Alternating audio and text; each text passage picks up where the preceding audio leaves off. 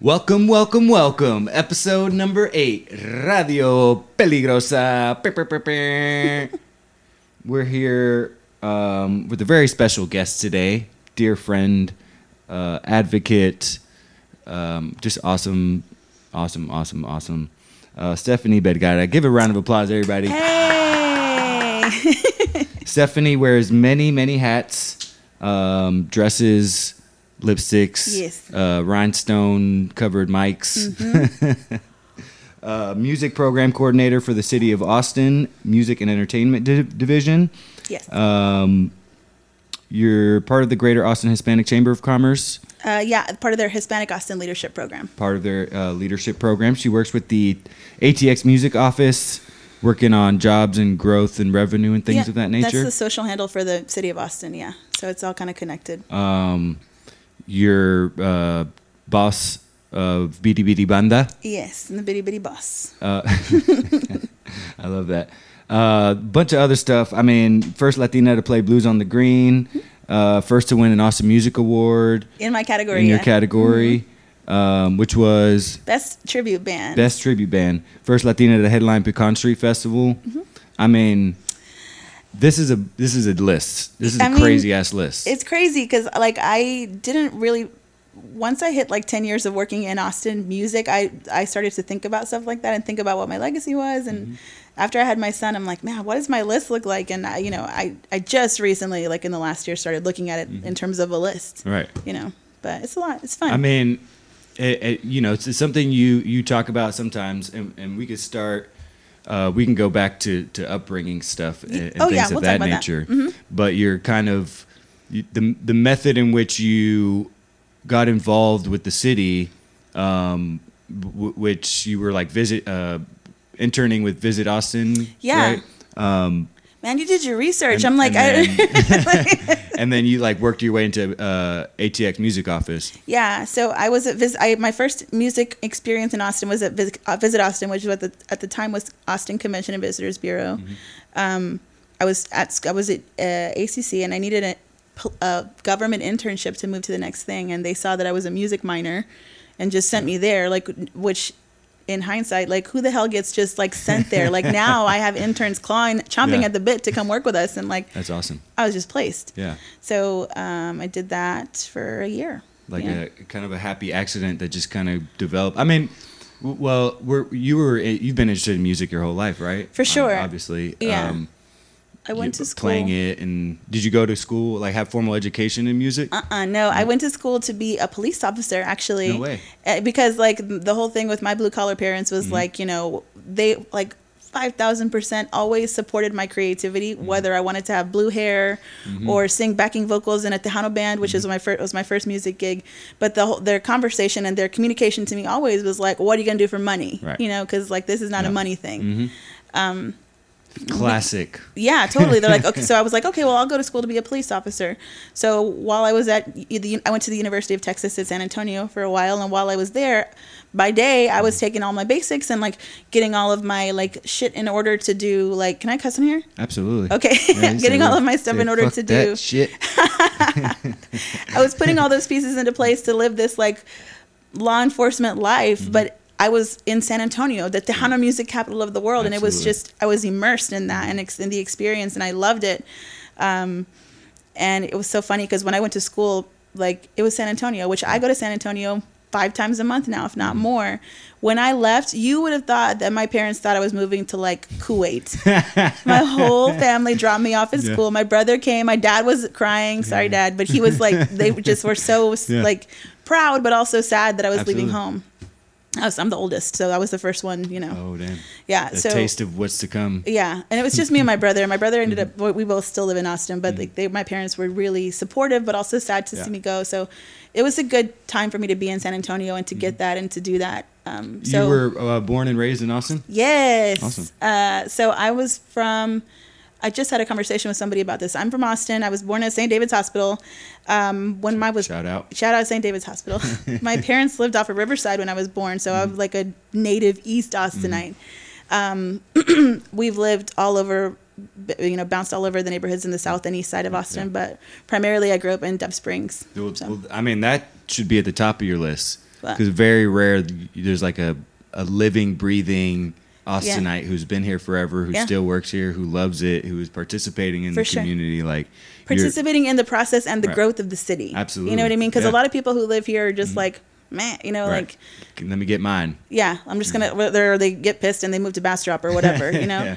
But like, I'm super immersed in it, and I just at this point I'm so happy to like be here and to be part of it and to see how things have changed. Like I remember the Trail of Lights when you could drive through it. Oh, crazy! It was a long time ago, and when South Congress was not a savory place to be, and it was an unsavory like place you don't want to go. A little seedy. Yeah, I remember specifically like Hotel San Jose went like a few years ago. The New York Times hosted their party there, and I'm like, this used to be like a super shit place. Like you don't even know what you guys are walking on top of right now. So I'm a like super native Austinite. Grew up primarily in Dove Springs. If for anybody who knows anything about that neighborhood, there's a line where like half the kids go to school in that neighborhood, and then the other kids are bused off to Del Valle. Oh, crazy! So I'm part of the Del Valle crew. So I went to school in Austin, in the easternmost part of the county. That's still Austin. Yeah. So graduated from Del Valle High School. My family is very much ingrained in that school. My mom went to Del Valle. My brother went there. My nephew and my son will probably graduate from the Del Valle area. So I rep Del Valle hard. My mom's Del Valle. Cardinals in the house. They got Cardinals, all right. Yeah, my mom is the principal secretary at the high school still. So like we are Del Valle people for what that's worth. But yeah, I went to Del Valle High School and to UT San Antonio for a little while. My mom got really sick when I was 20. My mom got breast cancer. She was diagnosed with breast cancer, and my dad and my brother just could not deal. They couldn't. They you know, like they were dealing with their own emotional shit around that, and my mom really needed someone to come and be a champion with her for her. So I moved back home, went to ACC, and that's kind of how I ended up at Visit Austin. Was I was pursuing a government job, and that's where they placed me. Was at Visit Austin. It's so funny that like I walked away from like working for the government, and I'm just like now smack dab right in the middle of it again. Right back at it. Yeah. So I mean, and this internship that led to advocating for musicians, kind of in turn motivated you then to do Bitty Bitty Bum, that because you weren't playing at that point when you first were doing that, right? No, I wasn't playing at all. I like was definitely one of those people, and even like our friend Rocky Reyna was like, you sprung this shit on us. You sprung this on us. So when I was at Visit Austin, like I remember specifically, I was working the door at a party for Spin Magazine and MySpace. It was like an artist experience tent. Tom Morello came through that year. Wow. Like it was crazy and super fun. And SoCo Lime was like the sponsor of the house or whatever. And I remember we you know Amanda Davenport, right? Yes, ma'am. So Amanda and I came up together. Like literally, she started at Visit Austin one day, and I started the next day, or something like that. It was a day or a week apart. But they called us the Wonder Twins, and like we were doing everything together. So we were checking the list at that party, and that we did it in exchange for South by wristbands, which we ultimately did not get to use because we were working the whole time. And then they're like, okay, you guys can go to no disrespect to Spin Magazine or whatever, but like they were like, okay, we'll get you guys into the Spin party, and like it's at Stubbs or whatever. So cut to the day of the Spin party, Amanda and I show up in our like best to go to the Spin party, and they're like, really need you to stay here and work the door while we go do this thing. So we were so pissed, and like, you know, that was the catalyst for kind of like what was fueling me wanting to become a musician. And I was kind of like, why is nobody asking me to sing? Why is nobody asking me if I want to be a musician? And at that point I was like, you know what, I'm going to learn how to do every fucking thing behind the scenes so that I'm not going to have to ask anybody for help, and that I'm not going to have to check names off the door, off the list at the door. Like I'm going to be performing, and I'm not going to deal with this shit. So I did exactly that. Just after my internship, I got a job at High Road Touring, which is a booking agency based in San Francisco, Sausalito, California. And I learned how to be a proper booking agent, and how to properly ask for money, how to properly put myself in contracts. I did it for almost 2 years for really big talent. I mean, High Road has Robert Plant and the Alabama Shakes. And you were doing this for other artists. Yeah, I was helping my boss at the time with 40 international bands and like big bands, you know, like the week after I left, Matt, my former boss, signed Alabama Shakes. Yeah. So, I mean, I learned how to do it for the big dogs, and like, it was really an incredible experience for me. It was hard. It was the hardest professional experience I've ever had in my life because I was not ready. And he was looking for somebody who was entry level who could kind of like you learn new stuff and not learn new stuff and not try to not try to teach an old dog new tricks in the best way possible. And he's like super. I learned more from him in that time that I was there than I've learned at anything else industry wise. So well, let's talk about that a little bit because I mean, booking is, you know, obviously a huge component of being an artist and musician and surviving and making it, you know, a sustainable thing in your life. Well, what are some things that you can like immediately say, like, I learned this here and I took it with me and you still do it today?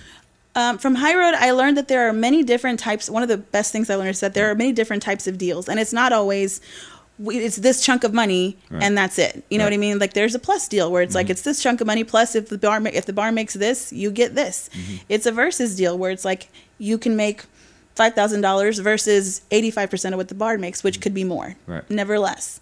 It's a guarantee, like they're just a straight out guarantee, with the accommodations, which is hotels, flights, etc.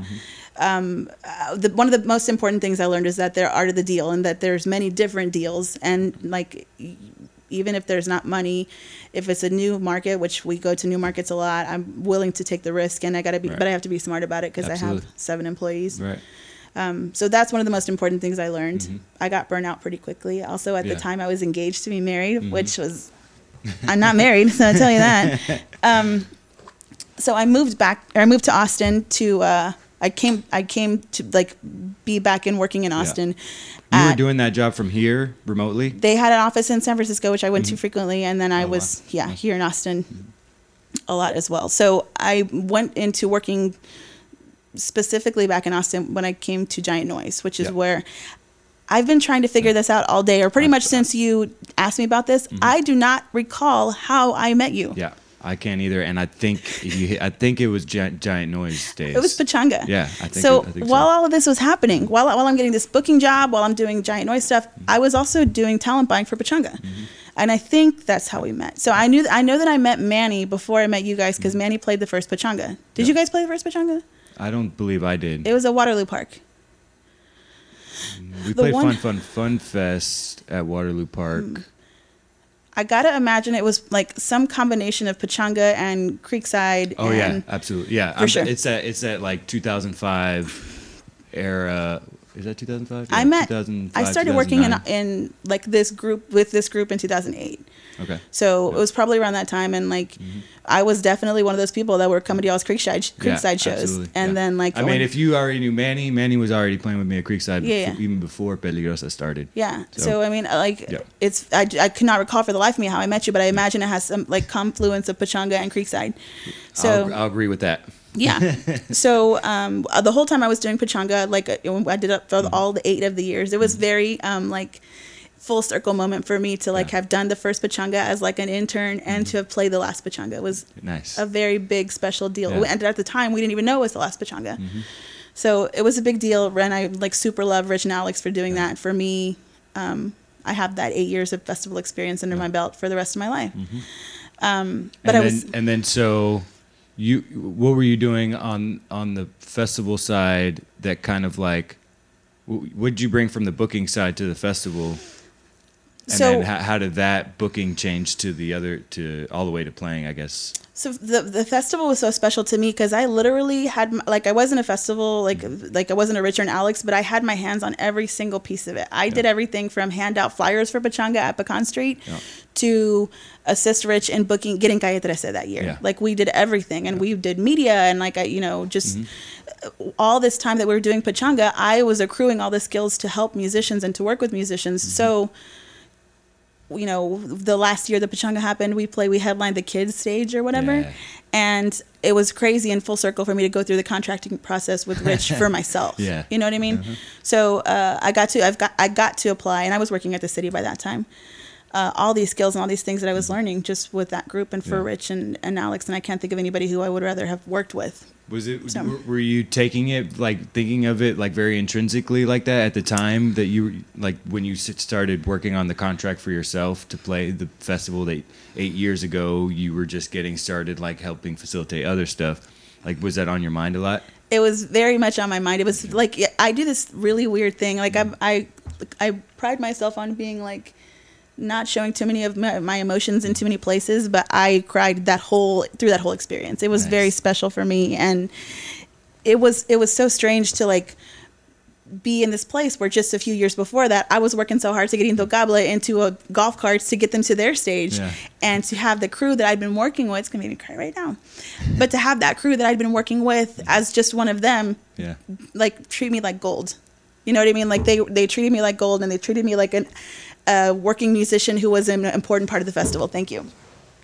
So that was nice. And the team at EPS, Event Production Services, also is the team who does Blues on the Green. So nice. When I got there, like they never treated me well. I was part of their team, and then to play the biggest show of my life with them was very special. It made it even more special. Yeah, that's awesome. Yeah. So So when I moved to Giant Noise to do PR, I was helping the Elaine and Rich, who in the company. Shout out Rich. Shout out Rich. What's up? I just talked to him on Saturday about some PR stuff. But anyway, they taught me how to like be in the business of representing myself and representing others, making people look good, telling a good story, explaining the why of things. So that, and the whole time, I wasn't plotting and scheming. I was just accruing all these skills, and I was like, okay, when I have my band, I'm going to do that. I'm going to do that. So I did that at Giant Noise for 2 years. Huge clients, huge events, super fun. I did a Hyundai commercial. It was awesome. And then I got asked to come to the city. When I got to the city, I'm at the organization I'm still at. I hesitate to say it was a big mess, but it was not organized the way that it is now. Yeah. And after being there for almost 8 years now. Is this the program coordinator or? Yeah. Okay. This is program coordinator. So ATX Music Office is the social media handle for all the things at the city. So it's the same thing. Okay, perfect. When I got there, we were just kind of doing stuff. We were doing like music programming for kids, music in the parks. It's really hard to be a city, a government entity, and book things like that and become a tastemaker, because sooner or later the bottom's going to fall out, and equal doesn't always mean equitable. Absolutely. Yep. So in the time that I've been there, I've gotten to do some really great work, and I've gotten to meet some really incredible musicians and give people like who I really like and who are super underexposed in that capacity opportunities. Right. Like, to this day, one of my favorite things I've ever done is had you guys at City Hall for a proclamation. It was just it was so serendipitously like full of like all these funny moments. Like when all of your names, every single this council member who will not be named. That was beautiful. All of your names were mispronounced. It's on our YouTube channel. It was so funny. Just like she said, "Págame" as Pagami. Ariane. I think she even like messed up Brian Ramos's name somehow or something like trying really hard to make it Latin. Yeah. It was so funny, and like I always like whenever I do proclamations now and like people are getting rowdy, I was like, as long as you're not sliding down the banister of the staircases, I'll my friends, I'll never forget that. I walked in and it was just like one of those, like it was like a movie where the babysitter has lost complete control of the kids. I walk in and I see Págame like sliding down the banister. I'm like, oh shit. But it was it was a great day, and it was one of my proudest moments to be able to give like people who I legitimately like, who legitimately deserve credit. To this day, I mean that meant so much to me and the crew, and like you guys all showed up. It's interesting to be, and this is something I think you advocate for now and are aware of. It's like operating in this invisible way, but with all the same infrastructure that everybody else is using, but for some reason, either the music or the people that attend the party are ignored by the powers that be, Well, I mean, like even with the work that I do with the banda, like I feel like the best thing I can do, I know that the band is like a safe bet for new promoters who are like dipping their toe in the Latin market and wanting to see what that can do. What can Brown do for you, know? Mm-hmm. I know that we're in that space, and I think that the best thing I can do now that I'm in that space is this door has been open for me. I'm going to hold it open for as many people as I possibly can, and I advocate for musicians in that way. I try really hard not to forget when a band was cool with me. We just played a show in Midland on Saturday where I needed sound. I needed a sound guy, and my grandmother lives an hour north of Midland, and she knew a sound guy. She knew a guy who knew a sound guy, and he's in a band, and they have their whole rig. And he brought his whole rig, and I've already asked him to play a show with us next time we're in their area. Beautiful. Like, you got to keep paying it forward. Absolutely. And my whole thing is like, thank you so much for giving me this gig. Let me tell you about Kiko Villamizar. Let me tell you about Peligrosa. Let me tell you about Como Las Movies, Tiara Girls. It's amazing how you've done that in a way that's like you've never asked for anything in return. You just like out of the goodness of your heart just have reached out on the behalf of a lot of these people that you see working that are maybe like need the extra like, hey, pay attention to this person over here, like kind of coordinating people's attention and directing it in a way where it's like, we can all share in this. Like you don't have to be so. I love that saying, and I don't know who said it. I don't know who it attributes to, but like the easiest way to convince all of us that we need to compete with each other is to convince us that we're not the same. This is our job. This is our livelihood. And, I don't feel the need. I'm not going to ever be in a place where I feel like I need to compete with somebody. Because as soon as that starts to happen, then that's not what in the spirit of what I want to do. Absolutely. So I just nobody ever told me I couldn't. So I just figured, like, why would I not make that space available if we're getting the Mohawk on Cinco de Mayo? Who could I give this opportunity to? And like thinking kind of outside the box. Like we had a drag queen.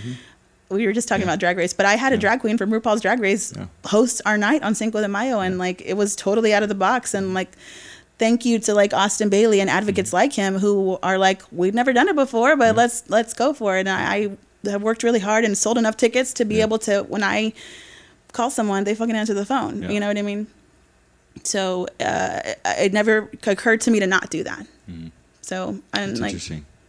I wonder if that stems from like having the experience of seeing the back end stuff and knowing that, to be combative with a peer is kind of contradictory to how all the like booking works. You have to have a complete package and you have to be like presenting yourself, not presenting other people's stuff for you or whatever the case may be, you know what I'm saying? Yeah, just getting off in the weeds and like the preserving your spot is really like, it's really easy to do that, and it's understandable as to why people want to do that, because you're saving your gig. You know what I mean? Like we're saving your, like, we play Cinco de Mayo at this place every year.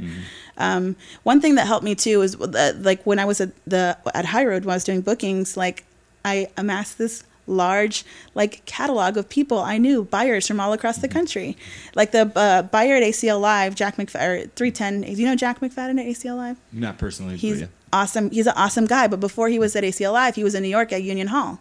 Oh, nice. And I worked with him when I was at High Road. And when he was one of the first people. I love Jack. He was one of the first people who, when I got to High Road, like called me and was like, you have a very hard job, and I know that, and let me know how I can help you. Awesome. And when he came to Austin, I was one of the first people he called, which made me feel really like an adult. And like the buyer who I work with in Tucson is the same guy, David Slutz, who I've known for 10 years. Wow. So I mean, like, your Tucson shows are crazy. Our Tucson shows are nuts. That's insane. And like, it makes me so proud to like hear people, or like the buyers in Tucson go, if we had a house band, it would be Bidi Bidi Banda. We're not even fucking from there.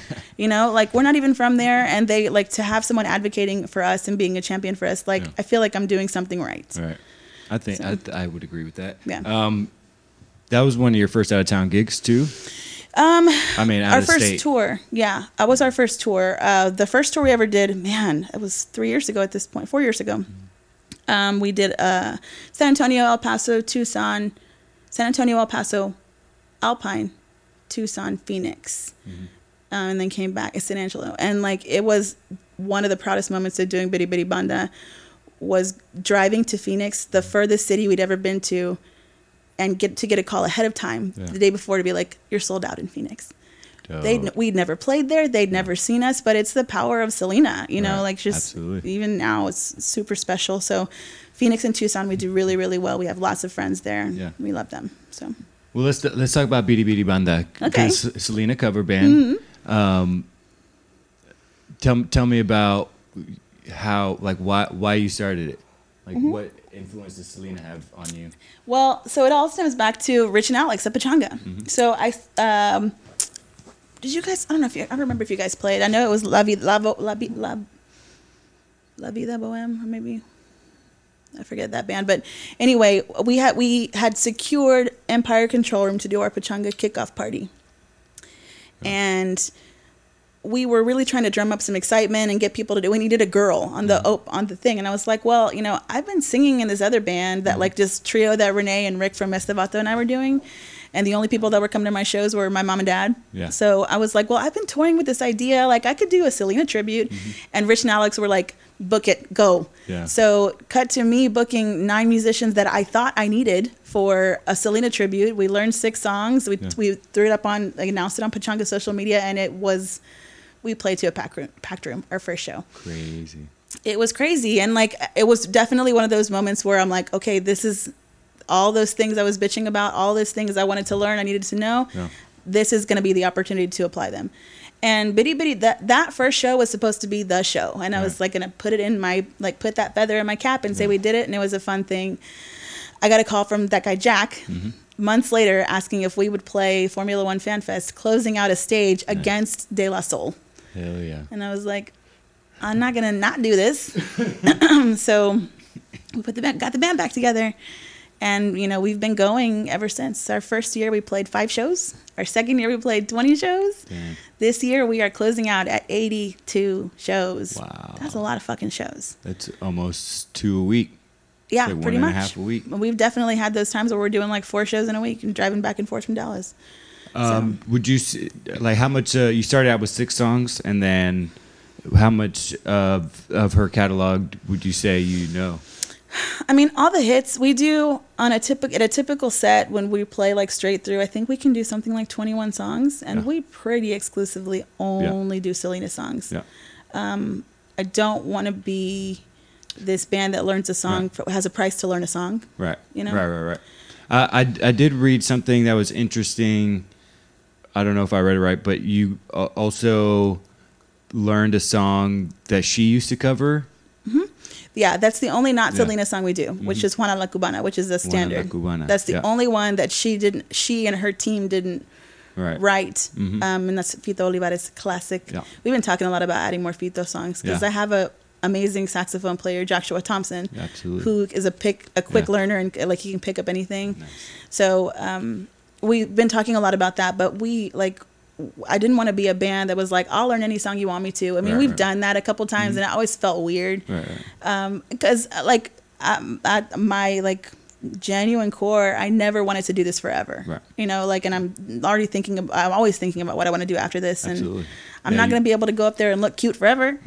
You know, you definitely seem like you keep like a 1-year goal, 5-year goal, and 10-year goal in your head at all times. Absolutely. I could not operate if I didn't have that in mind, you know, and like. Do you think that helps like with the sanity of dealing with the now? For sure. To know that it's towards something? Yeah, for sure. I know what we're going to do next year. I know we're going to go on tour next year. And like, I wanted to wait, and having a baby totally threw a monkey wrench in all my shit in the best way possible. Yeah. But like, I know next year we're going to go on a tour, and I wanted to wait until he was old enough to like not be sad about it, you know, and he could, and his dad and I are in a place where we have a co-parenting relationship that makes sense for him. So, you know, that's been a little bit of a challenge, but I definitely like setting goals and not totally getting super fucking down on myself if I don't meet every goal, or if it changes halfway. I'm not going to do that to myself. No. So changing at the halfway point, or like knowing that something's going to be different before the end of the year. Like, I know we're going to go on 2 tours, and I have these other projects I'm working on, and I've been just not bumming myself out about it. So are those U.S. tours? Yeah, we'll just do U.S. We haven't left the country, but we've done all the major markets like LA, Vegas, Chicago, Denver, New Orleans. We've done all the cities, you know, like, man, we did. The year after, y'all should do a Europe tour. I'm thinking about it. Yeah. And like, there are so one of the things there's a whole bunch of stuff to play out there. It's crazy. Totally. So there's other Selena tributes, and like, people are always like, what? I'm like, yeah, there's other ones. And like, one thing I knew, knowing what I know about Austin and its musicians, I knew that if I was going to do a Selena tribute, it could not be a hokey, like, purple jumpsuit shit. And that's no disrespect to the other Selena tributes, but like, I am from the, like, not live music capital of the world, but I have a lot of musicians who are my friends, and if it was shitty or like not kitschy or whatever, if it was like, if it was kind of lame, not to say that they're lame, but if it was like any of those things, you guys would tell me, or you would not tell me, and I would know, because they would definitely tell you. Right. So I know that just like the pedigree of musicians who I surround myself with would not be as supportive of this as they are. And like, I have a group of y'all, yourself included, Adrian Quesada included, who I super respect, and who's not admiration, but like who's like approval I really want, and I seek it all the time. You know, like whether I tell you guys, I'm telling you now, but like whether I tell you guys or not, it's important to me absolutely. that you guys like know that I'm doing my best, and that when you work with me, you're going to get a pro. So I was so freaked out. Adrian actually introduced us at our South by showcase at Auditorium Shores, and I recorded his speech, and like at the halfway point, you can hear me like sobbing from what he's saying. I was just like, oh my God, what if you're fucking lame? So he, but he mic'd up. Yeah, I was, and like he just like, that's the kind of validation I seek. Yeah. I want to be respected by my peers more than and like, we love the fans of the banda and those, but I know that those fans are Selena's fans. Right.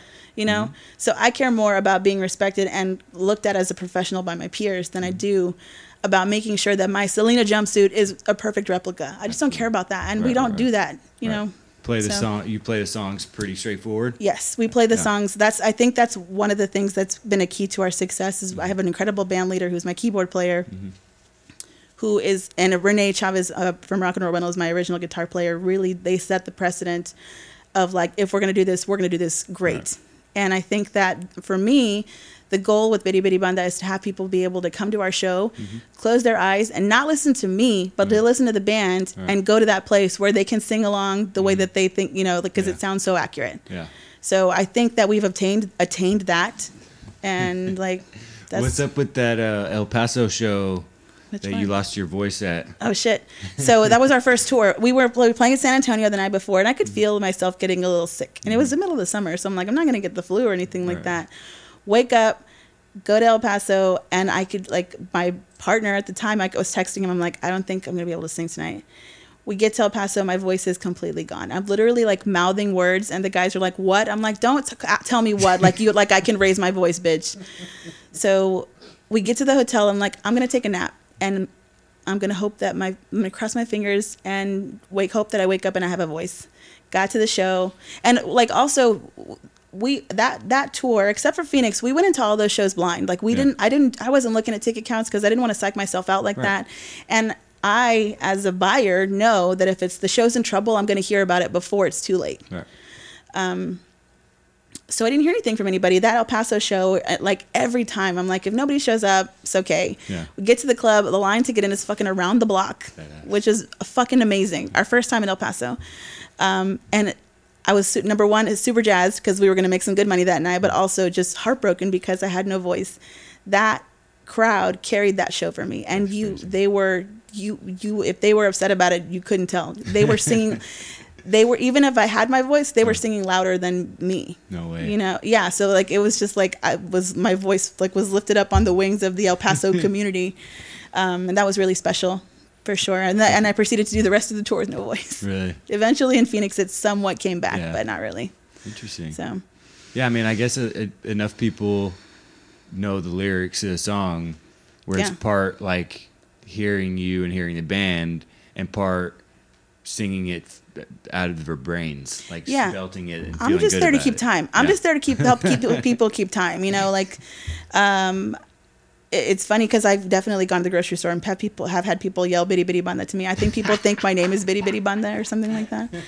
But I'm just like, I feel like I'm just a catalyst in like getting people to, I want to see their joy. And to, you know what I mean? Like these songs that people just love Selena, myself included. But like, you know, I've met all the super fans, and I feel like I'm in a interesting place as a gatekeeper of information because everywhere we go, someone has a Selena story for me. And I take it and I'm like, oh my God, thank you for telling me this. And I wish I had done a better job now that I'm just thinking about it. But I wish I'd done a better job of kind of chronicling that and recording it. But it's hard to kind of give people to ask people to give you that in advance, you know? So, yeah. But you could totally turn that into a podcast too. This is my Selena Experience podcast. Your fireside chat on tour. I know. Like, what did Selena do for you? Right, totally. And then like, well, you want to come up with this? Like people just like drunkenly coming up to me after the show. Hey, you have 25 minutes to tell me that story. I'm just gonna mic myself up here. Yeah. So. I mean, would you see kind of a full circle? Like, did you feel this way about Selena when you were growing up? Yeah. So I'm from Austin. And when I was 8 years old, the Tejano Music Awards were like on broadcast television in primetime. Yeah. And the first time I ever saw her was on the Tejano Music Awards, where she had the red strappy bustier thing. And she opened the awards with Emilio Navaira. Yeah. And I remember just like going, I don't know how I'm going to do that, but I want to be just like her. Yeah. I don't think it was going to be so literal, but like, I want to do just exactly what she's doing. So I have always been a person with like gigantic dreams and hopes. And I've always wanted to be that musician who played stadiums and arenas. So that's where I wanted to be. It wasn't like, I never really was interested in playing in it like a coffee shop. Nobody really is. I don't think. No one's like, gets into the music business to play. All I want to do is play in the bar. All I want to do is play at the Huts Hamburgers. Shout out to Huts. But I always wanted to be like. So, I spent my whole life wanting to be in these arenas and wanting to be in stadiums and wanting to play for tons of people. And now that I get to do that, I'm not going to start complaining about it now. No, hell no. I mean, I'm sure there's things like, and this is maybe where your background helps out. It's like, if you didn't have that background, you'd probably be running into some of the issues that you would have to deal with if you didn't know about it. Oh, shit, yeah. I'd be making bad decisions for sure. Absolutely. I'd be making really bad decisions, poor decisions in terms of, like, just, like, my career and my trajectory. And, like, I'd be taking magic beans all over the place, you know, which is easy to do. And, like, I talk to so many musicians who, even in Austin, are like, well, we just met this promoter, or we met this talent buyer, or this guy who wants to book us, and we pay him a set rate per month. I'm like, that's not how that shit works. Right. He needs to work for you. Right. You don't pay him to find you shows.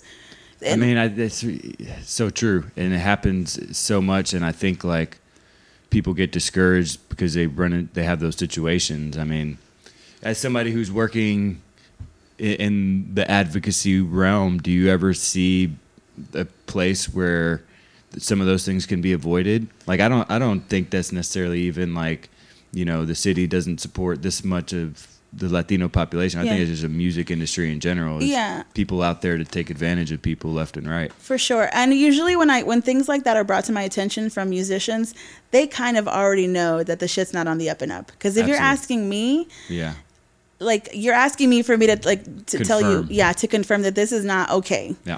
And I'm happy to do that. And like that's my job.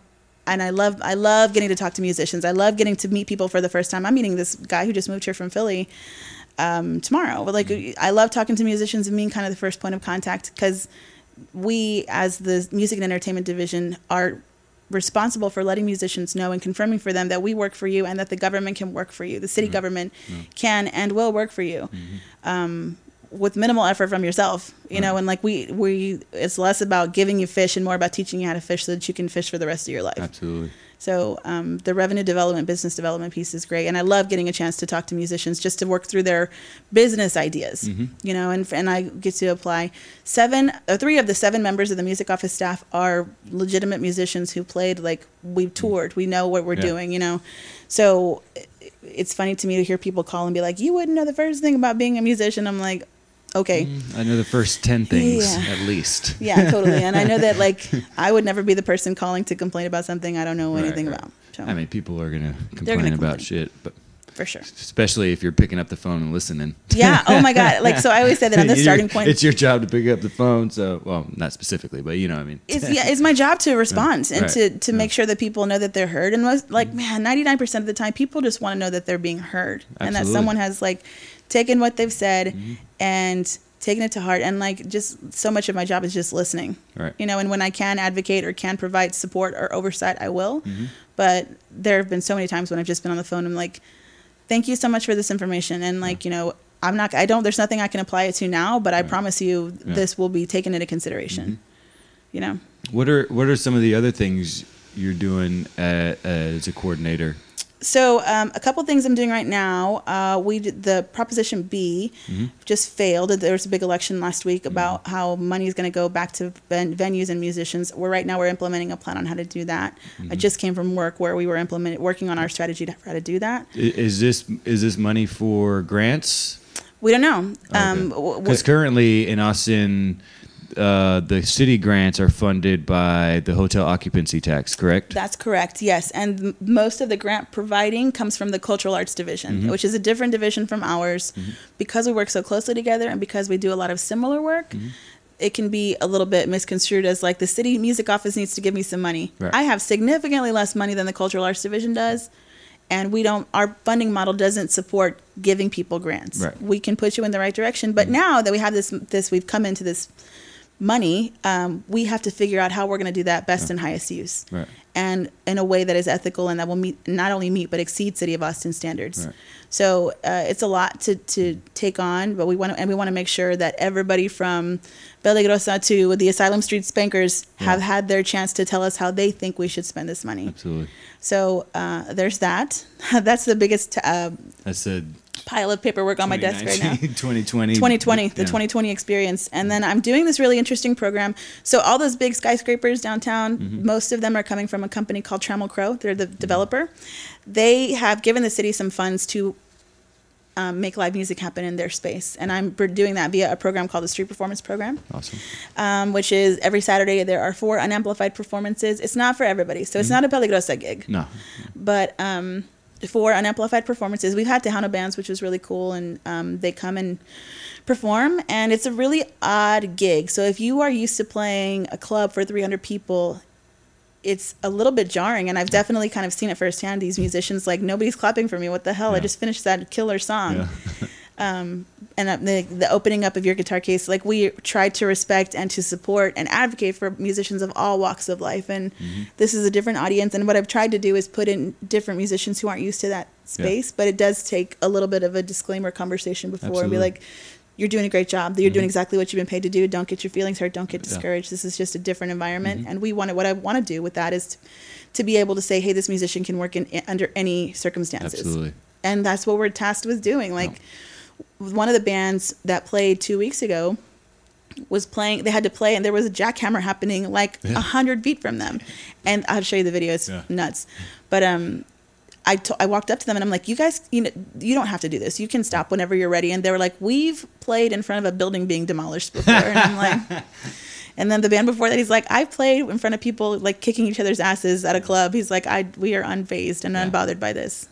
That's awesome. Yeah. Because, I mean, you're still advocating for, musicians to learn, giving an opportunity for people to learn on their own without being like, hey, learn about this. And then you're learning that people are like experiencing this stuff already and can deal with it. For sure. And it's super awesome. And it's just a testament. I always have believed that musicians deserve respect. And it's always been a thing for me to consume live music. I remember going to Aquafest and being like, oh, okay, there's music happening. It was just always something that's been in my life, and it's very regular to me.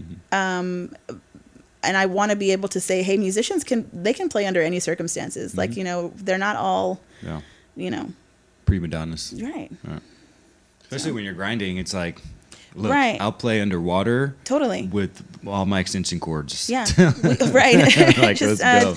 Yeah, we just get there and there's like nothing, but you're like, do you have an outlet? Can I just plug this in right here? Exactly. Let's go. Renegade. Yeah. Our keyboard player we played that show in Midland, and they had, we asked for a mic stand, which they did provide. And we didn't communicate that he had 2 keyboards. Yeah. So it was like one mic stand or one keyboard stand. And then he had to, I'll show you the picture of this, legitimately put his second keyboard on like a preacher's like pulpit sermon thing.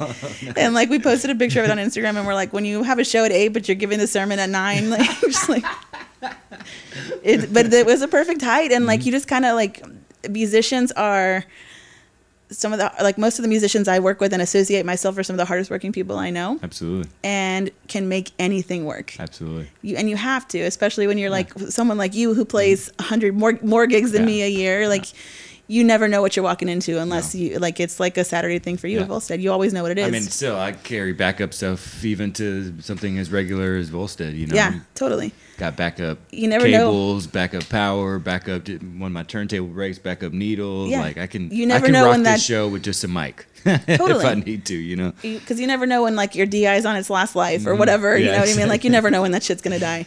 It's all feedback from here. Yeah. So I have seen and now experienced so many musicians just grinding and doing it, and because this is your job and you are a small business. And how do people reach out to you mostly at the music office? Yeah.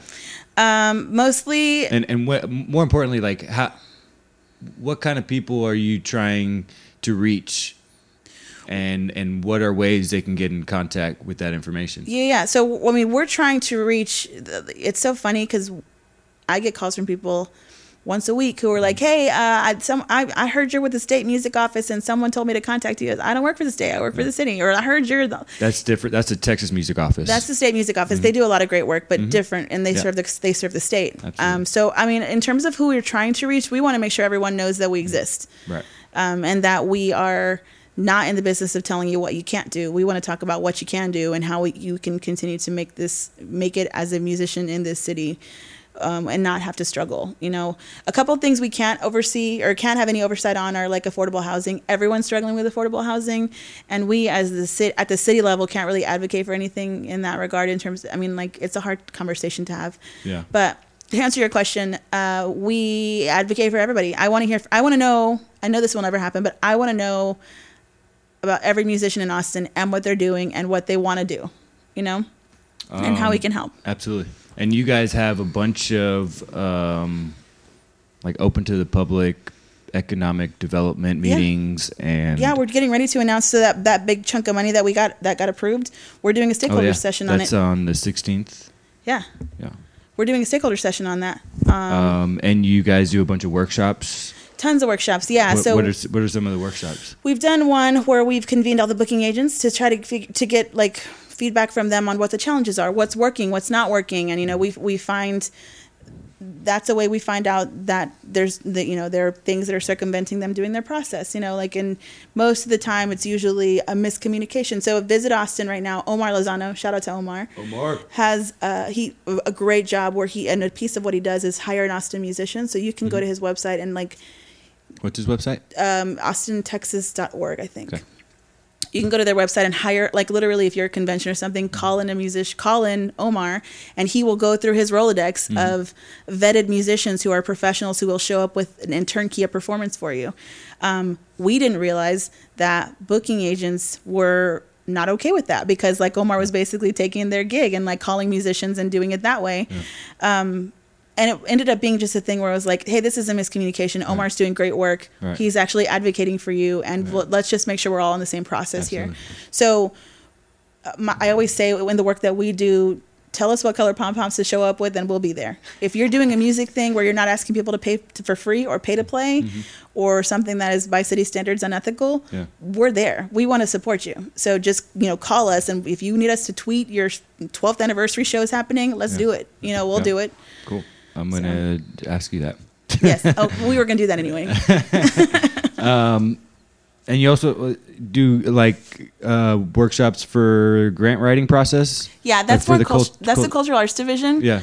So whenever but that's a way you're working with them? Mm-hmm. Yeah. So whenever a musician calls and is like, hey, I'm doing a festival or I'm starting up a first year festival, and I need some funding. It's like definitely one of those things where the longer you're in the process, the more funding you can accrue. Absolutely. And it's not just something where you ask for it and it shall appear. No, the Culture Initiatives grants, there's definitely a process for that, just like any other grant, Totally. And it's a process just like any other process. Like, you're getting city. If you're qualified, if you meet the requirements, you're able to apply, and then the application process is can be long and arduous or not. There's people in Austin like Fusicology and Austin Creative Alliance that'll like kind of facilitate some of the help with grant writing stuff. So for sure, that's something that I did not know, like I just trickled over 12 years. The information trickles in as I'm looking for it, as I'm reaching out and trying to understand the whole process. And something that I learned, like I've written a couple grants myself, even though I know there's people out there that'll write grants for you. But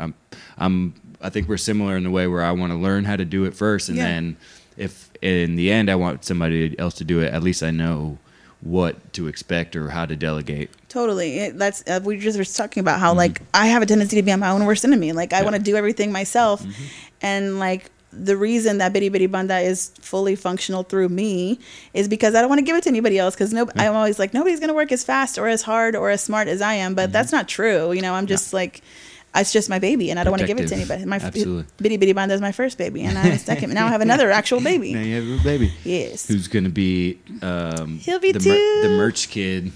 Oh, yeah. Nobody eats at my house for free.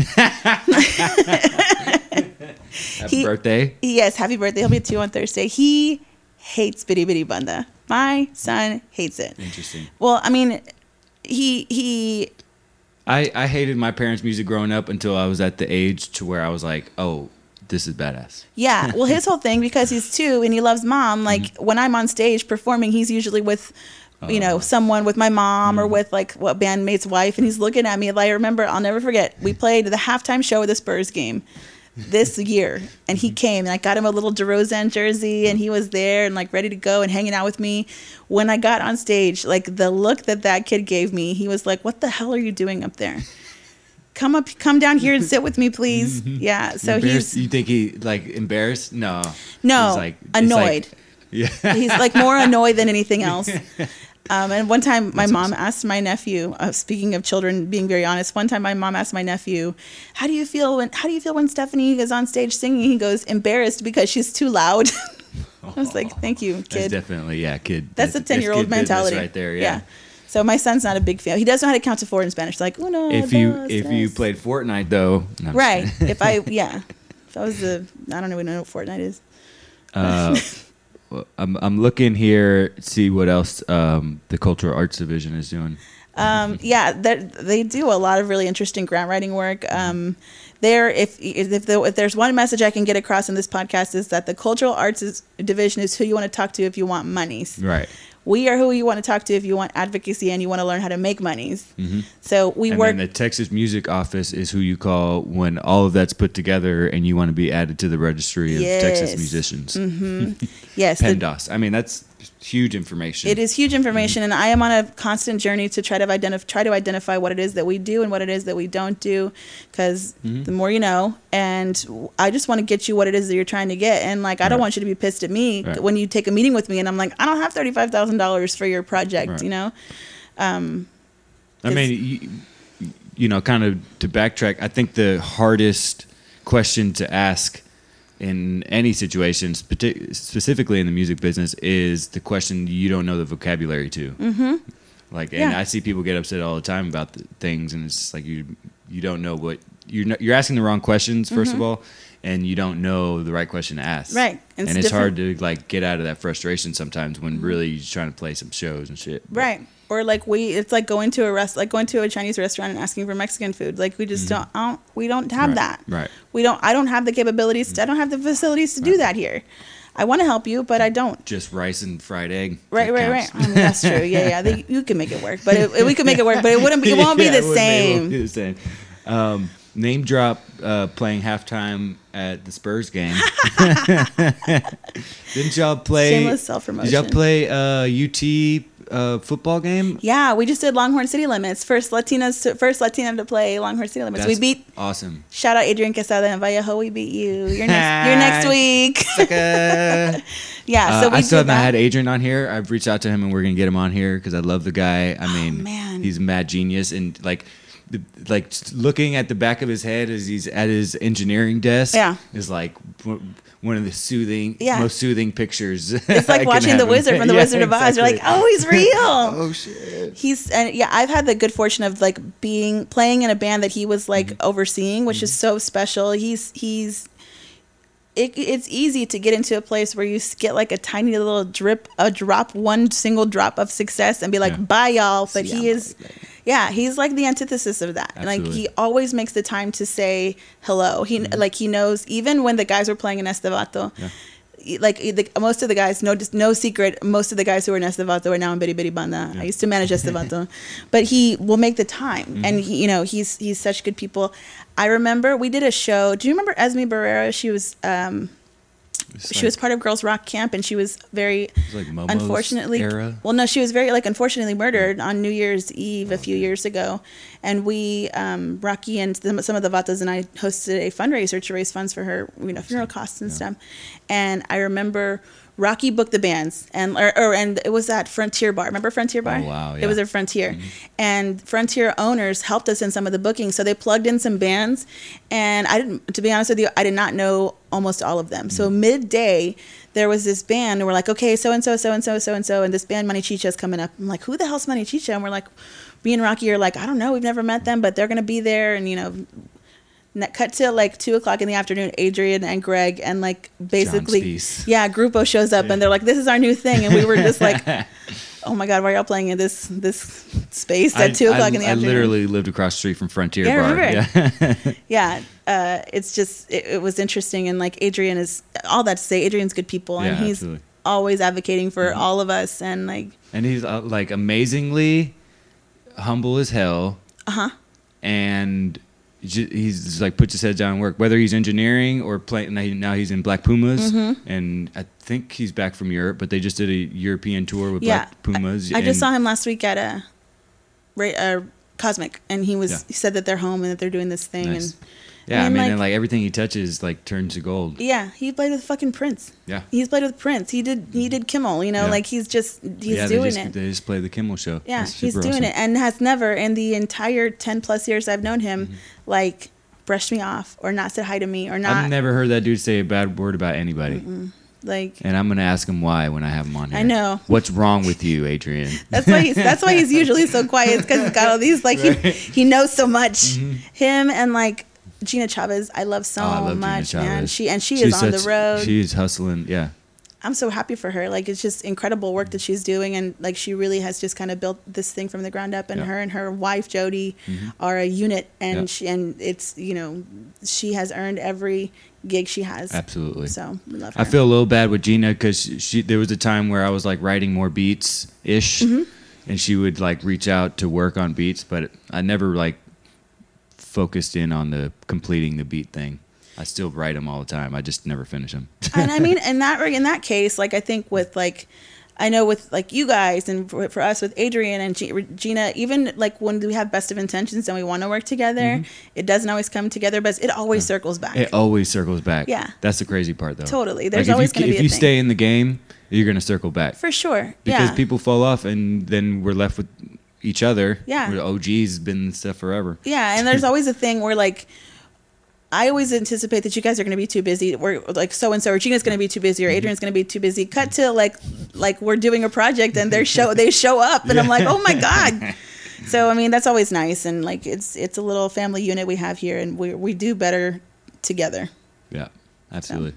Strength in numbers and other proverbs. Yes. Other things in the grand speaking design. of proverbs, there was something that you brought up in an interview with, I don't remember who, but it was referring to Selena and something to the effect of like the influence of seeing somebody that looked like you on that stage. Yeah. I want to talk about that a little bit because I mean I think that's true for everybody, and I think that's why we're finally getting an opportunity to have conversations about inclusivity and representation. Yeah. Well, so do you know who Aquafina is? She's like an MC. Yeah. She was in Crazy Rich Asians. I love her, and she won an award. And I saw her like get on stage and say, you know, when you don't see people who look like you. Yeah. Making their dreams come true, it makes it seem like it's impossible. And for me, Selena like definitely was like, she looked like she could be in my family. And I was like, not like, well, if she can do it, I can do it, but if she's doing it, there's a space for me too. So she really has become the catalyst in that way. I just loved her, and like ever since I was 8 years old, like she kind of became like my religion, you know what I mean? Like I just like she was the gold standard. And there will never be another and it just, it's a really special thing to watch see other people have as much more love and respect for her.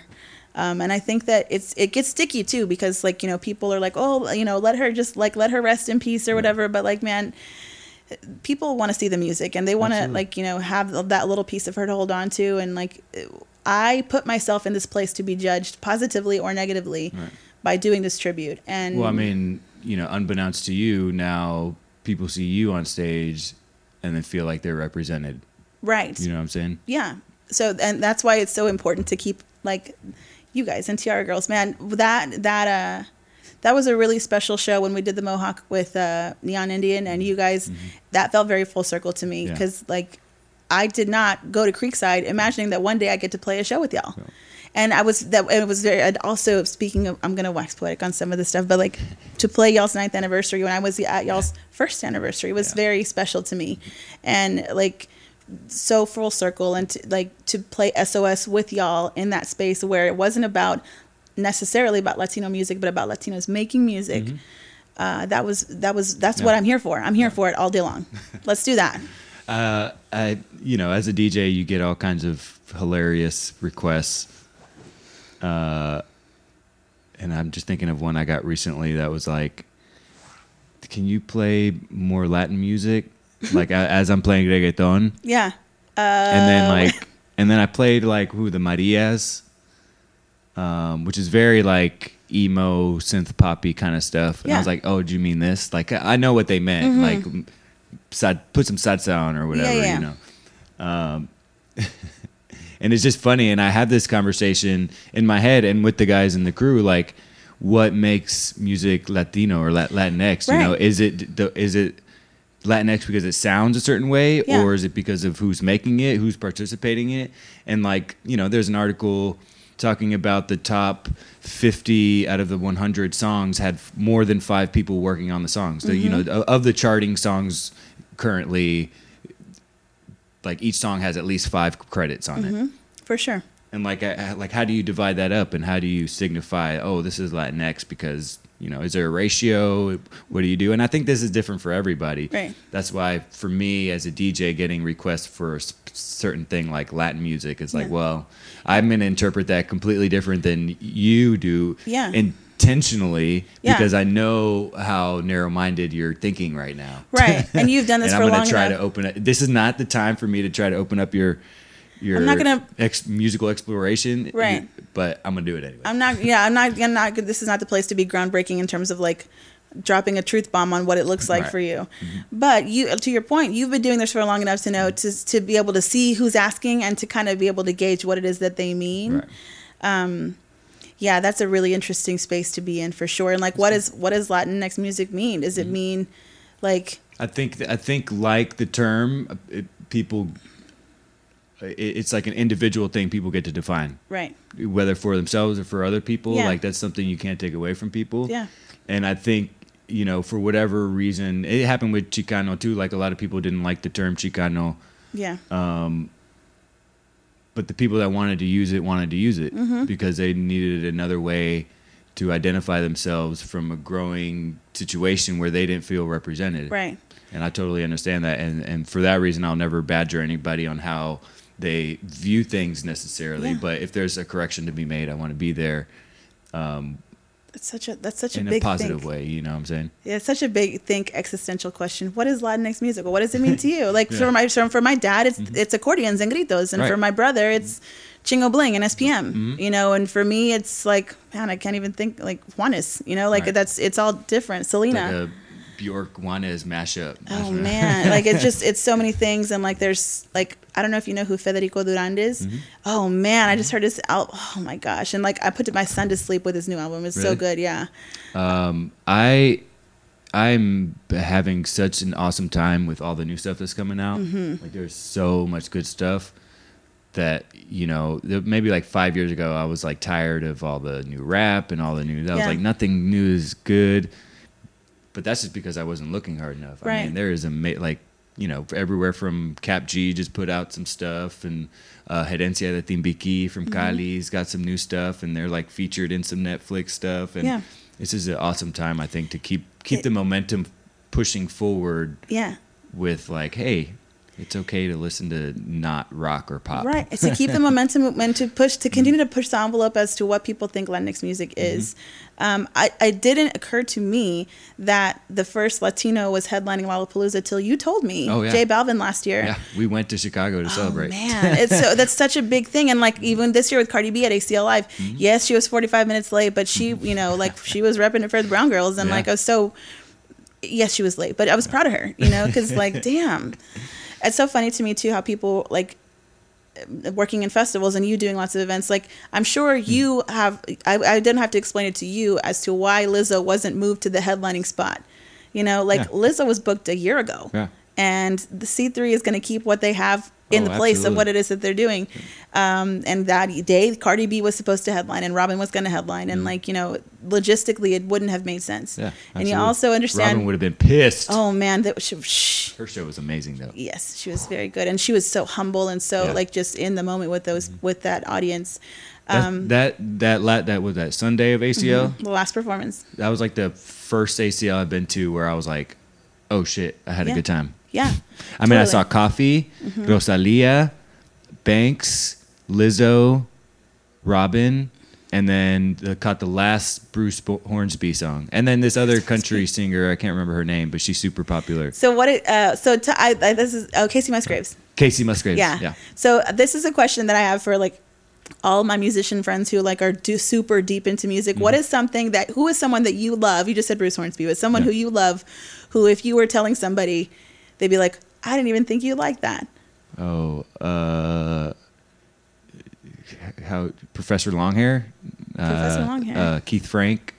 No, I mean I have a lot because I go down these rabbit holes. Yeah.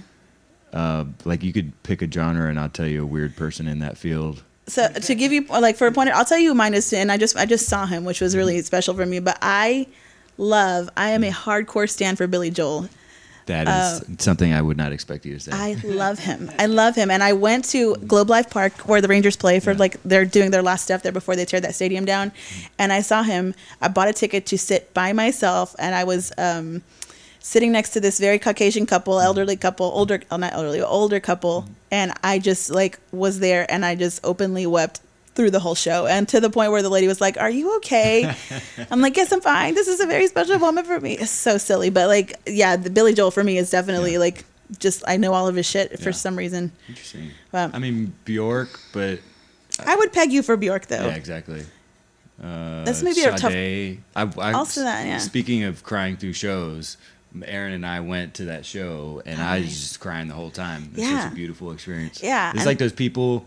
Like I saw Celia Cruz at Bass Concert Hall before she passed. Oh my gosh! And like I was in the same emotional mess because it's like you're seeing these greats, and like you may never see them again. Yeah. I did a lot of pregnant to like bring the fucking records and all those memories to life is a super powerful thing. I did a lot of pregnant crying at shows. While I saw Grizzly Bear, who I very much love. Grizzly Bear is great. I also saw like the current iteration of Trio Los Panchos, which is incredible, at the Mariachi Festival, and I cried a lot through that. But like it just. It really has to I don't usually go to shows unless I can get a moment like that. Yeah, absolutely. Like I don't, because I play shows and I don't want to go. And now as a working musician, it's really hard to go to shows. Right. You're like, I need to be working on my shows, right, or criticizing it because you have your performance in your head at all times. And my friends, they understand, you know what I mean? And like, they know, you guys know, like I may not be at every Peligrosa anniversary, but I'm advocating for you. I'm advocating for you guys always. I'll pour one up for you. Yes. And like, just like y'all, and like there's my Austin crew that I really like, AJ Castillo, I also love very much. He and I went to UTSA. The sisters, the trio, was it Taina? No, not Taina. Tiara Girls. Tiara Girls, yeah. They're fucking good, dude. Yeah. Like, man, like they have become like legitimate. I mean, not that they weren't, but like they are like pros. Yeah. So. You've been vouching for them for a long ass time. They're great. So sweet too. So nice. Is there anybody you haven't opened up for that you're like trying to holler at? Like who we want to open for? Yeah. I really want to play with Intocable.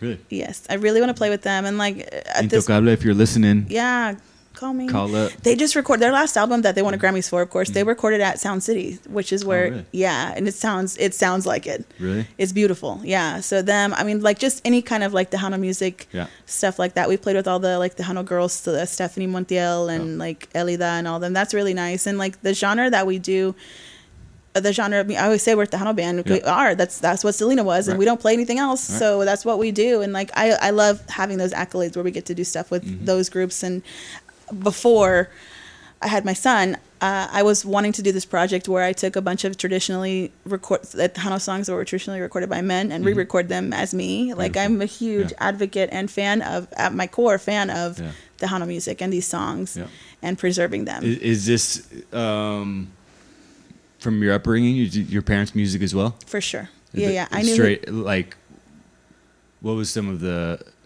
hits that you can remember growing up? I knew who David Lee Garza y Los Musicales were well before I knew anything about Janet Jackson or Paula Abdul. You know, like, so I love, like, Emilio Navaira, like, we totally grew up with that. And, like, I used to dance with my dad to, like, the shows. And, like, I grew up, my brother played baseball in East Austin. And during, I don't know if you'll remember this, but, like, it used to be Cinco de Mayo had a big Fiesta Garden celebration. And while my parents were selling beer at the beer booth, we were running around Fiesta Gardens in this contained, gated space while, like, La Diferencia was playing, or, like, just different Tejano bands. And Jay Perez, I love Jay Perez, oh, man. Yeah. But, like, that's so special to me. And to be in a place where we play among them now so much is just mind-blowing. So, like, not everybody knows who Jay Perez is, but for me, he's, like, you know, like fucking up here. So I always wanted to be doing stuff like alongside him, and like he's you know, he's just one example, but like the tiny little like wins of things I wanted to do. I'm okay. But like I wanted to sing, like David Lee Garza y Los Musicales has never had a girl singer, and I always wanted to do that. Awesome. And I like would be in my garage as a teenager, like learning by ear the harmonies, so that in case he ever was looking for a girl singer, I was gonna like want to do it. And like I met him, and I didn't tell him that because that would have been weird. But that's something I always wanted to do, and like I like never-ending discovery to try to make sure that this genre is preserved. Yeah. So. That's awesome. So when were you introduced to Paula Abdul? When did that start happening? When I started watching MTV and television and stuff like that, you know, like it was, we didn't really, it was never like not introduced to me. It was just something I wasn't really interested in. Right. When we got old enough to watch it, like MTV and stuff like that. So probably. Well, I guess I'm more curious as to like, you know, generally when you're a child, your music is what you listen to, what your parents are listening to, because you don't own a record player or whatever, Spotify account. I didn't get my Spotify account until third grade. So it's always interesting, like, you know, depending on, I guess, around teenage years, what music you want to use to identify yourself with, that kind of separates you and allows you to use music to identify yourself that's separate from your parents. Like, what was that? Okay. Did you have that? I have an interesting way to antiquate this. Yes. So the first tape I ever had, like it's like pieces of media. This is kind of how I do it. So the first 8-track I ever had that was like a thing that my parents bought, but that kind of belonged to me, was The Stranger by Billy Joel. That's probably why I like him so much. Yeah. The first tape I owned, like physically owned, was a Tish Hinojosa tape. And Tish is a singer-songwriter from here in town. And I think maybe we got it at a garage sale, and I just held on to it to say that I had a tape.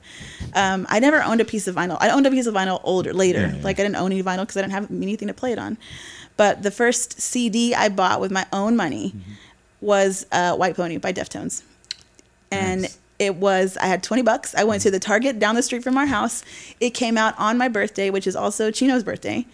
I bought that CD and I wore it out. And Deftones really kind of shaped the way. That's kind of how I became friends with Estavato. Like we just realized that we like loved this band. I ironically have a lot of kindred homies and friends through the Deftones as well. Like on Adrenaline, their first record. They played Liberty Lunch, which is, I guess, where Lambert's is now. Yeah. $7 show. It was like Deftones, Quicksand, and like two other pretty popular bands at the time. I fell in love. I was like, I'm buying this CD. I'm in it. I'm in it. I'm here for it. Like, it's noise to my sister and my mom and dad. Yeah. They can't. influence what they can. This is my choice. Yeah, exactly. I chose this. Yeah. I picked this, and I was and at the time it was because like the Deftones were on MTV, and they were like so like just like out there left field. My brother's a huge hip hop head, and it was just the antithesis of what like the conjunto tejano, opposite the hip hop. Yeah, and I was like, I was on a like never ending like need and journey to like separate myself from just be different. And I love Deftones now. Like they're one of my favorite, still one of my favorite bands. And I'll go see them. I'll punch somebody in the face for Chino. Yeah, Team Chino for sure. We had the same birthday. He and I had the same birthday actually. No way. Yeah, I really like him a lot. It's funny because like it's similar. Like my parents were pretty strictly either salsa, cumbia, or classical music or opera stuff. My sister, when she started listening to her own stuff, was like psychedelic 60s, 70s, Janis Joplin, Doors, Jefferson Airplane. Nice. Your sister? Yeah, absolutely. Wow. And then, so me, I was like dance hall, hip hop, and metal, or rock, or punk, or whatever you want to call it. All three of them. Yeah. So it was like, yeah, definitely. There's a similarity where it's like, can I get it? How much far further away from this can I get? from the opposite side can I get? And I like, sorry to all the musicians, but I definitely grew up in a music discovery phase. For me during the time frame was like when LimeWire and Napster was heavy. So I was getting all the music, and I recall my mother coming into my room being like, "What the hell are you listening to?" And I'm like, "The Velvet Underground," like just like stuff like that. And like the need to separate myself and be so far away from what it is. Like my mom, for sure, like lots of 70s disco, like total like Earth, Wind and Fire, things like that. Love it. My dad, hardcore, like Kiss, like the Eagles, things like rock, like Bob Seger, stuff like that. My dad, he's going to be mad at me for telling this story, but he'll never listen. He doesn't listen to podcasts. Sorry. But he got kicked out of a Nazareth concert with the 70s for standing on the seats. Damn. So he told me that story, and I'm like, "You're fucking rock and roll." He's like, anyway, and like I almost got kicked out of Celia Cruz at Bass concert because it was like sit down show, and I'm like, you guys, fucking kidding me? You guys me? are gonna have to kick me out of here because this is a salsa band. Yeah, we're not going in. I'm sorry, but like even now, like I would never like. Oh man, it's not that opportunity is not available anymore. But I would not be going to no Celia Cruz show and sitting. Yeah, so, no, it was impossible. Sorry. There's a quote that I like of hers that I think I had like on my MySpace profile. It was like, "I live. Without that stage, I'd die," basically. Yeah. Yeah. That resonates very well with me. For sure. And like, it's so funny. And in the end, like she was like, she had her husband with her, like family come out, let's go. Everybody's involved in this. Yeah, like, for sure. If you think my son's not already learning how to play the drums, he totally is. His dad's a musician. I'm a musician. Like it's in our like it's ingrained in our souls. And I totally resonate with that. Yeah. And it's funny because 12 years ago was not doing this. I was doing this for other people, and now I'm like, what was I doing before? Right. I don't know what it's not like, and like this is gonna sound a little obnoxious, but I don't know what it's like to go on stage and not be the center of attention. Right. You know what I mean? Yeah. That's what I do. You've learned that that's a good way to be when you're on stage. Yeah. No one wants to like watch somebody who's timidly hanging out in the back corner of the stage. Yeah. Even when I don't want to be dancing and I don't want to be like. On my worst day, I still have to go up there and give some people my best show. Have my bad day at home and have my good day on stage, even if it's some shit day. I can't remember. Somebody told me one time, like they play to one person like they'll play to 1,000, and like that was the advice they were giving me. Like, don't rest or slack off just because you're not feeling good or there's not a lot of people or whatever. Like, go out and do your thing and be you. Yeah, because the one time you're not you or the one time you have a shitty show is the one time people are going to remember, Absolutely. Oh, they sucked or they like she didn't even look like she wanted to be up there. So, do you know Hayden Vatera? He's a violin player here in town. He's got he used to have a band called Vatera. Anyway, he's a really great violinist. We talk about stuff like this, and he told me once, he was like, I would rather play for 5,000 people and make $200 than play for $5,000 for 2 people. Yeah.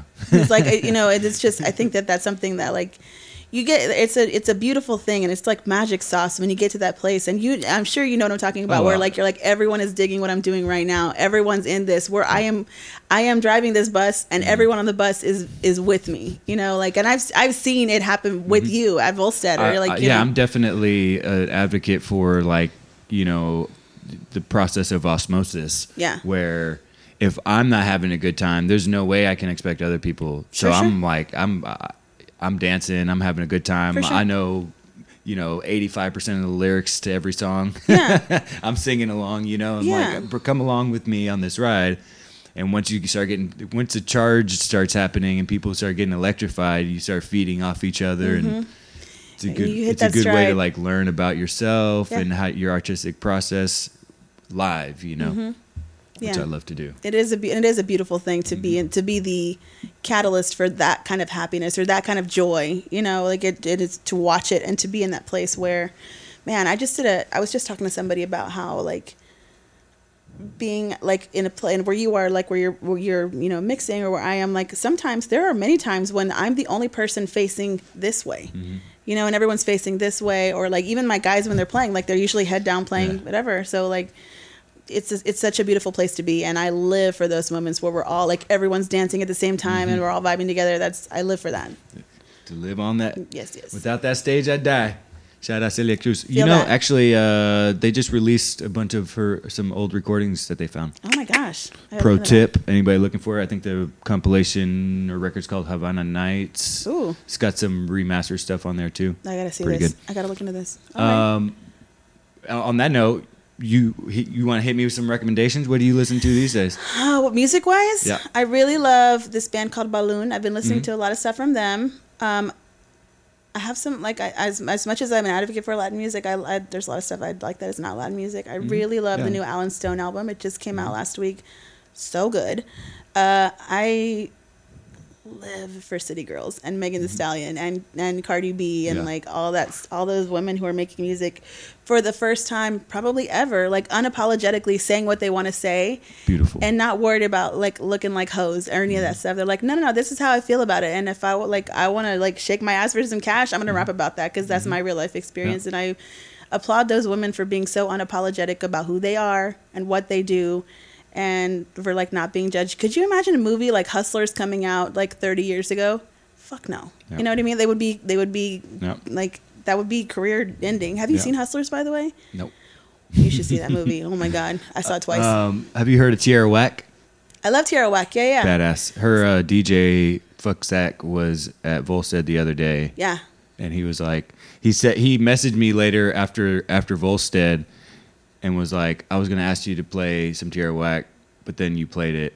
Thanks. Nice. I was like, oh shit. I was going to do that anyway. Yeah, I love like women rappers who are like unapologetically rapping about things. So much fire shit out right now. It's great. No Name. I mean, yeah, listen to but we're talking about Saweetie. I like Saweetie too. Yeah. She's good. I mean, Coffee, it's dancehall and reggae and Lovers Rock. Yeah. But super awesome getting that platform. Yeah. I mean, she's 19. That's crazy. I mean, I always kind of get bummed out when I'm talking to people about like I'm 33 and I started my band 6 years ago. But like just to hear people like, and when I tell people that, also I'm a huge George Strait fan. Yeah. Like I know that's whatever it is, but like George Strait recorded his first album when he was 29. Yeah. So I mean, if you want to talk about age, this last one of the nominees for Best Norteño album. The 82-year-old grandmother? Did she win? I don't know if she won. Oh man, I posted that article on the book about how like it's good. It's so good. Yeah. I watched the video today of her and her grandson singing this conjunto. It's like under a tree. Yeah, I saw that one. That's so awesome. And like I went and immediately, of course, they got that recognition, and I immediately went to his Instagram to see what I could see about their Grammy experience. Yeah. And like I love how, and I don't think it would be any other way because they're Latinos, but like I love how he wasn't just using his grandmother as like a prop. Like she was in every interview. He was the one. Her grandson was the one pushing her in the wheelchair. Like. They were a team, and like if my grandmother was like singing with me, you bet your ass I'd be doing the same thing. Absolutely. She'd put me to work. She'd be in sparkly dress, and you'd be working double. Yeah. She'd be shinier than me. She'd be like, I got this. I'll take this question. Thank you very much for sure. I love that though, and I'm super excited to see if they won, and I'm excited to see if that continues. Whether they won or not, I think is still awesome that they were nominated, and in that regard, some of those musicians that don't get the light getting the light even for being nominated. I like that about that particular award show, but also that what you were saying earlier, like award show are kind of like this adding this competitive, capitalistic nature to something that's, for me brings joy, and I'm not trying to commodify like that, but I understand that is a real deal situation that everybody has to come to reality in terms with. I just talked about it in a very crass way at the Vapor Caves show, but like even with the Austin Music Awards, like I did not start Bitty Bitty Banda to start winning awards and all that stuff. So when we won the Austin Music Award in 2018 for Best Tribute Band, which is a huge accolade. No other, like a couple other women have won, but no Latin women, Latinx people have won in that category. It was a huge feather in our cap for us. And then to cut to the very next year, them be like, Bitty Bitty Banda won the last Best Tribute Award, but they could easily be in the Latin category. And for me, like that was when I was like, okay, well, I'm not doing this, because why would I compete for in a category that Como Las Movies is in? And like, I'll tell you now, and I don't think I've ever told you this before, but every year when they do the nominations in the category of like best, what is the category? Best Latin. No, best not in any genre or like non-traditional. They doesn't fit in any boxes. I always put you guys, but like it just, as soon as they took the category away, I'm like, this isn't worth competing for. This should go to Como Las Movies. This should go to Kiko. It should go to somebody who's doing, like, I'm not in it. We're not trying to win awards. No, I mean, if I was, and maybe you share this opinion, maybe not. If I was in it for accolades, I would have been discouraged a long time ago. I would have stopped a long time ago. I know how good I am. I mean, like, up until, like, really, we were presented with Peligrosa Day on August 8th. There was no real, like, mention from the city that we love and cherish and nurture and been working in for 10 years. Yeah. And that was a cool little boost of motivation. Like, hey, and, obviously, business acumen, you kind of have to reach out. Yeah. You can't, like you said, wait around for people to ask you to sing. You have to reach out. So I understand that too. Well, that for me, and for me too, in terms of the accolades and stuff, the last thing I want to do is be like, hey, can you give me this thing? You know, like, I think we're deserving of this thing, even with the bookings. I'm like, I was not going to reach out to Longhorn City Limits and be like, we're good enough to play, book us. I don't operate that way. Like and some to your people point, yeah, I know it. But to your point, like there are some groups who do a lot of work to bring international artists in, who make sure to let us know about that. But like, I never hear from you, and you're doing like Peligrosa House, you bring in talent from all over the world, and I never hear from you because you're too damn busy working, to be like, to be talking about all the work that you're doing. Yeah. So, and it's, I also was kind of, my mom always put this in my head where if you say you're going to do something, her and her studying research studies or whatever, it's like, if you say you're going to do something out loud, your brain produces a chemical that tricks your brain into thinking that you already did it.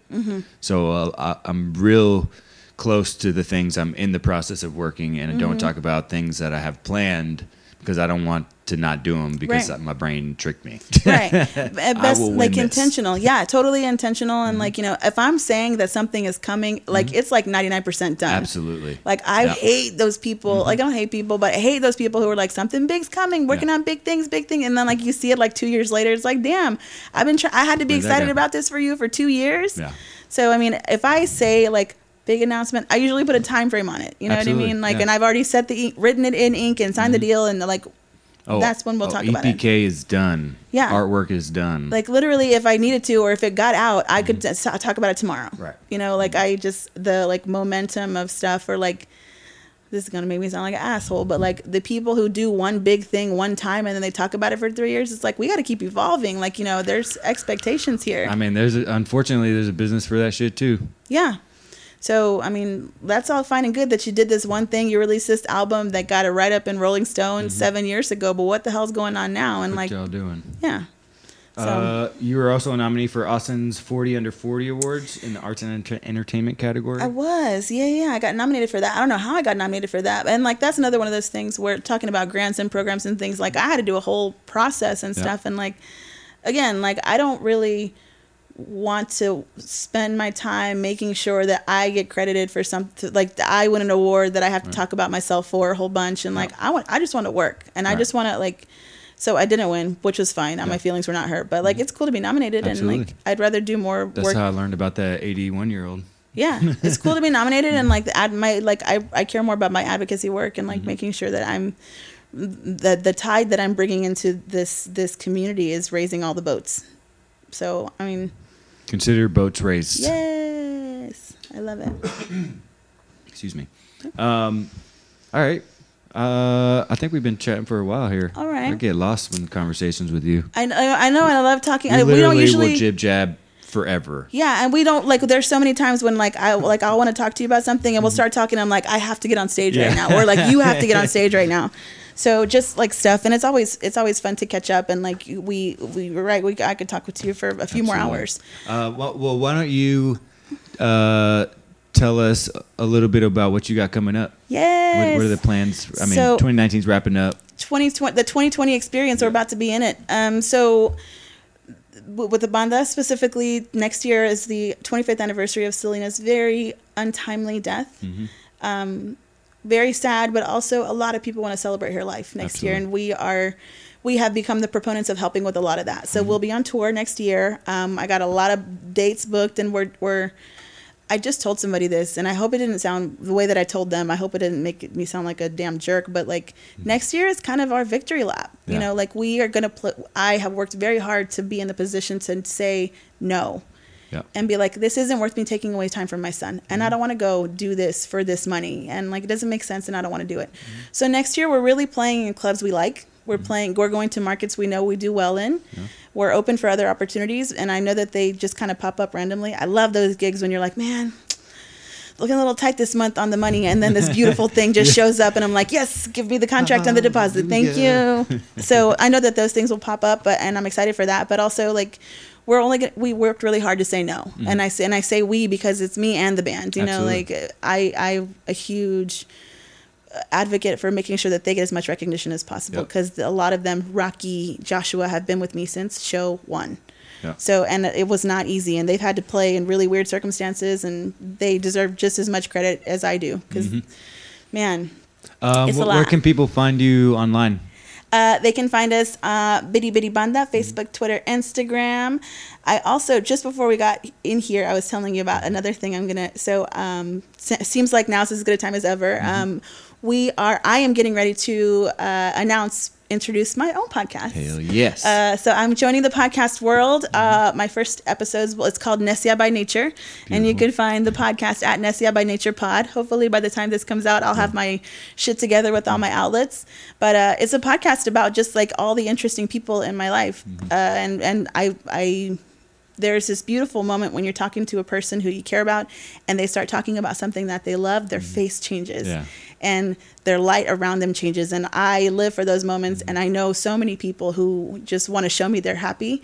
And I that's what the podcast is for me is about. My brother went to the Beyonce concert and has the funniest story ever about it. And I'm going to wait till the pod to tell it. But my podcast, when he's my guest, we're going to talk about when he went to see Beyonce.